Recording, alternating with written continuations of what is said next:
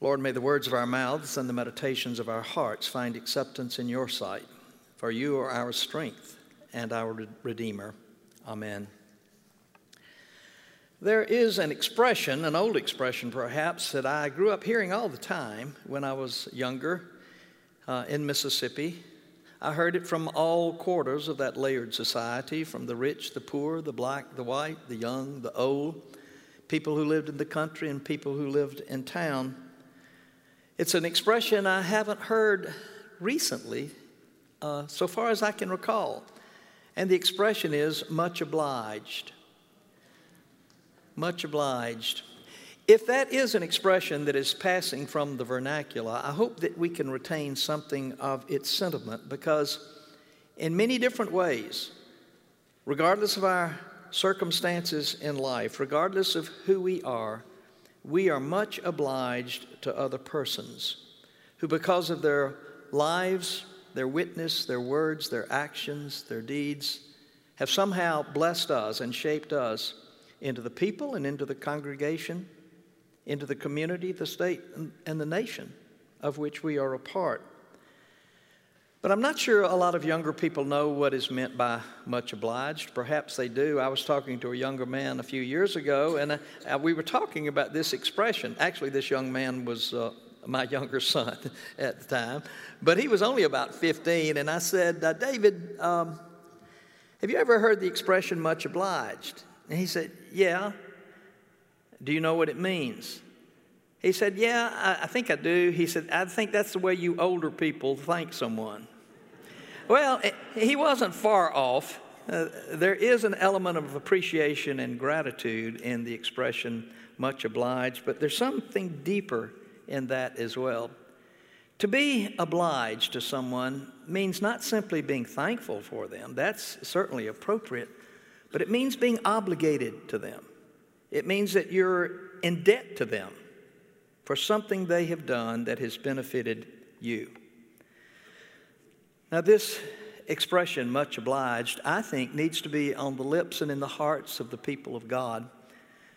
Because, and not just on this All Saints Sunday, when we recognize our obligations to those we have loved and lost in the past year who have shaped us and the lives of those about us, but we have a goodly heritage, and there are many people who have been a part of our life, and we may not even know what they did or remember their names, perhaps, but we are indebted to them. A lot of people just think saints are somehow super Christians. They are the Christians whose names adorn churches or institutions, or their images are reflected in stained glass windows in some place. But saints include all manner of ordinary women and men who serve the gospel, who give their lives in obedience to God, trying to improve the lives of other people. And so we should remember these not only on this All Saints Sunday, but as often and as in many ways as we can, because their labors and their love have had an impact on our lives. Many of you know that one of my rather weird avocations and hobbies is collecting epitaphs from old tombstones. Most cemeteries today don't have epitaphs. They'll have a birth and a death date and a dash in between, but don't say much more than that. But the older cemeteries, by the way, do you know the difference between a graveyard and a cemetery? I didn't know this till I got to Charleston, but a graveyard is always attached to a church. A cemetery can be a standalone facility. We have a graveyard at this church, and it was my pleasure a few weeks back to go over behind the historical museum and get a key and go in and walk through the beautiful treasure of a graveyard there with wonderful monuments and tributes to people who have been a part of the life of this community and a part of the life of this church for many, many years. And there are wonderful monuments over there. And I saw names that I was familiar with because of the history of this area or the history of the church. I ran across monuments and tributes to people with names like Moorhead, Paisley, Gilmer, Porter, McKeever, Mebane, Lindsay, and a lot of others.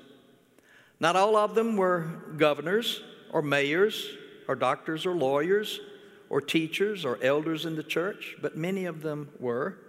And still others contributed their time and talents and energies to the work of the community and the work of the church, but they may have been out of the limelight in doing so. But they are remembered as well by those who knew and loved them. I found one tribute to a soldier named Clement Wright, who died in 1865, in March of 1865, and these poignant words appear on his tombstone. God calls our loved ones, but we lose not wholly what he has given. They live on earth in thoughts and deeds as truly as in heaven. And so they do. They continue to live on in our lives and in our memories. In her wonderful book, Middlemarch, George Eliot, whose actual name was Mary Ann Evans, speaks eloquently of how the lives of humble and unknown people often affects our lives for the better. And she wrote this: "For the growing good of the world is partly dependent on unhistoric acts, and that all things are not so ill with you and with me as they might have been is half owing to the number who lived faithful and hidden lives and rest in unvisited tombs." So it is.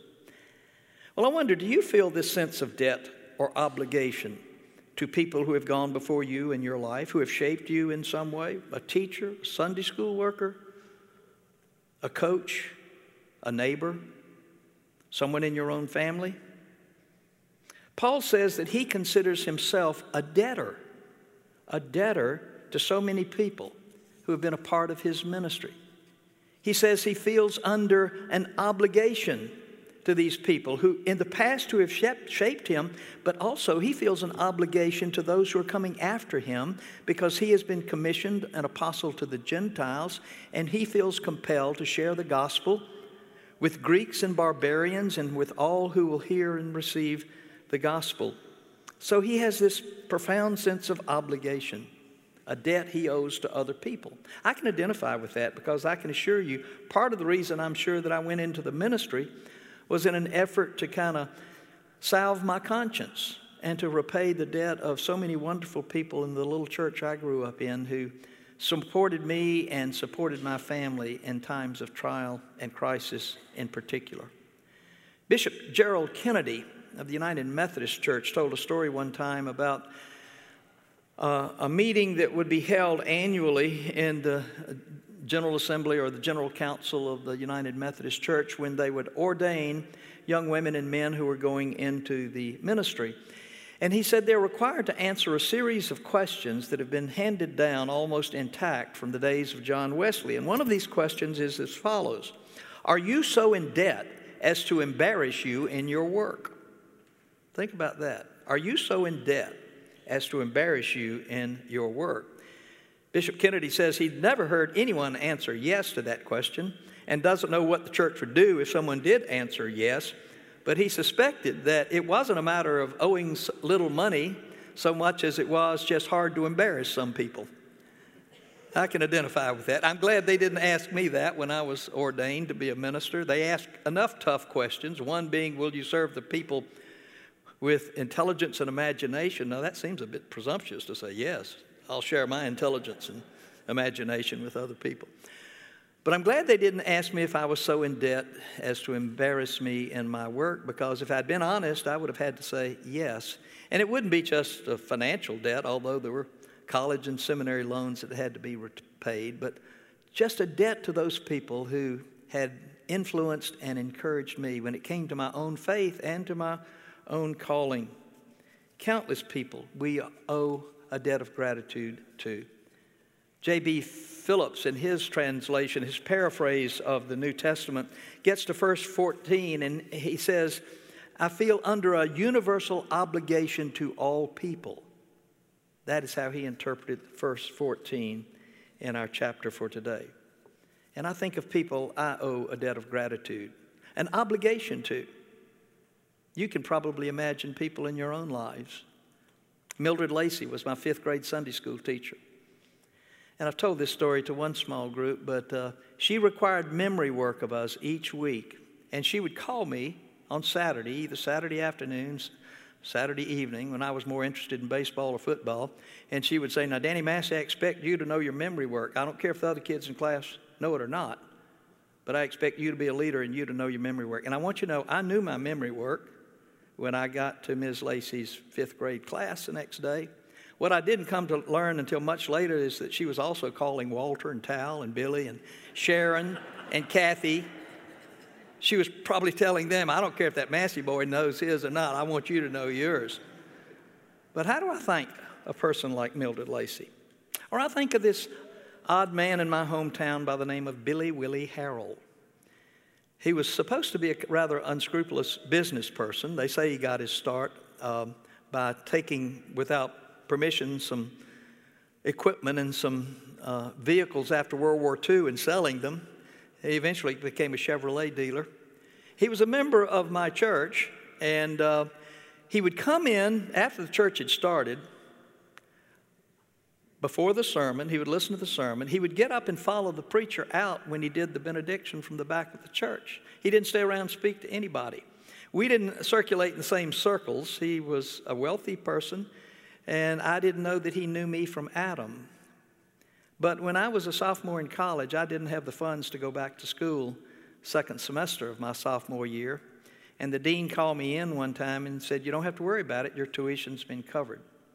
Long after Billy Willie had died, I learned that he was the anonymous benefactor that had paid for me to continue in school. How do I repay a man like Billy Willie Harrell, who's gone to glory many years ago?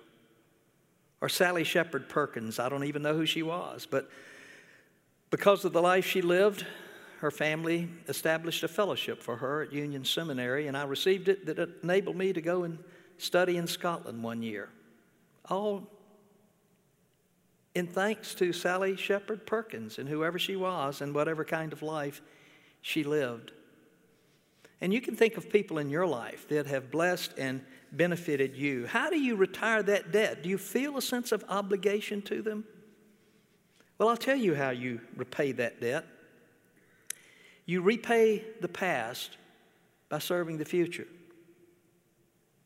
You repay the past by serving like you were served in your formative years. You will remember people who shared the gospel with you, people who taught you to know and love things of eternal dimensions. The only way to retire that kind of debt, especially for those who've passed, is to pay it forward, to give your time and energies and resources to try to influence the coming generation.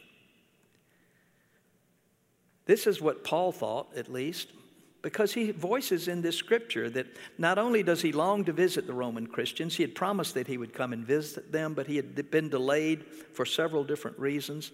He's looking forward at last to come among them so that mutually they can benefit from each other's faith and convictions. But he says he's not only obligated to them or in debt to them because of what they have been and done, but he's indebted to all of those who will hear the gospel in the future, barbarian and Greek. And having been commissioned as the apostle to the Gentiles, he feels compelled to share the gospel with these people perhaps yet unborn at his own time. That was Paul's approach.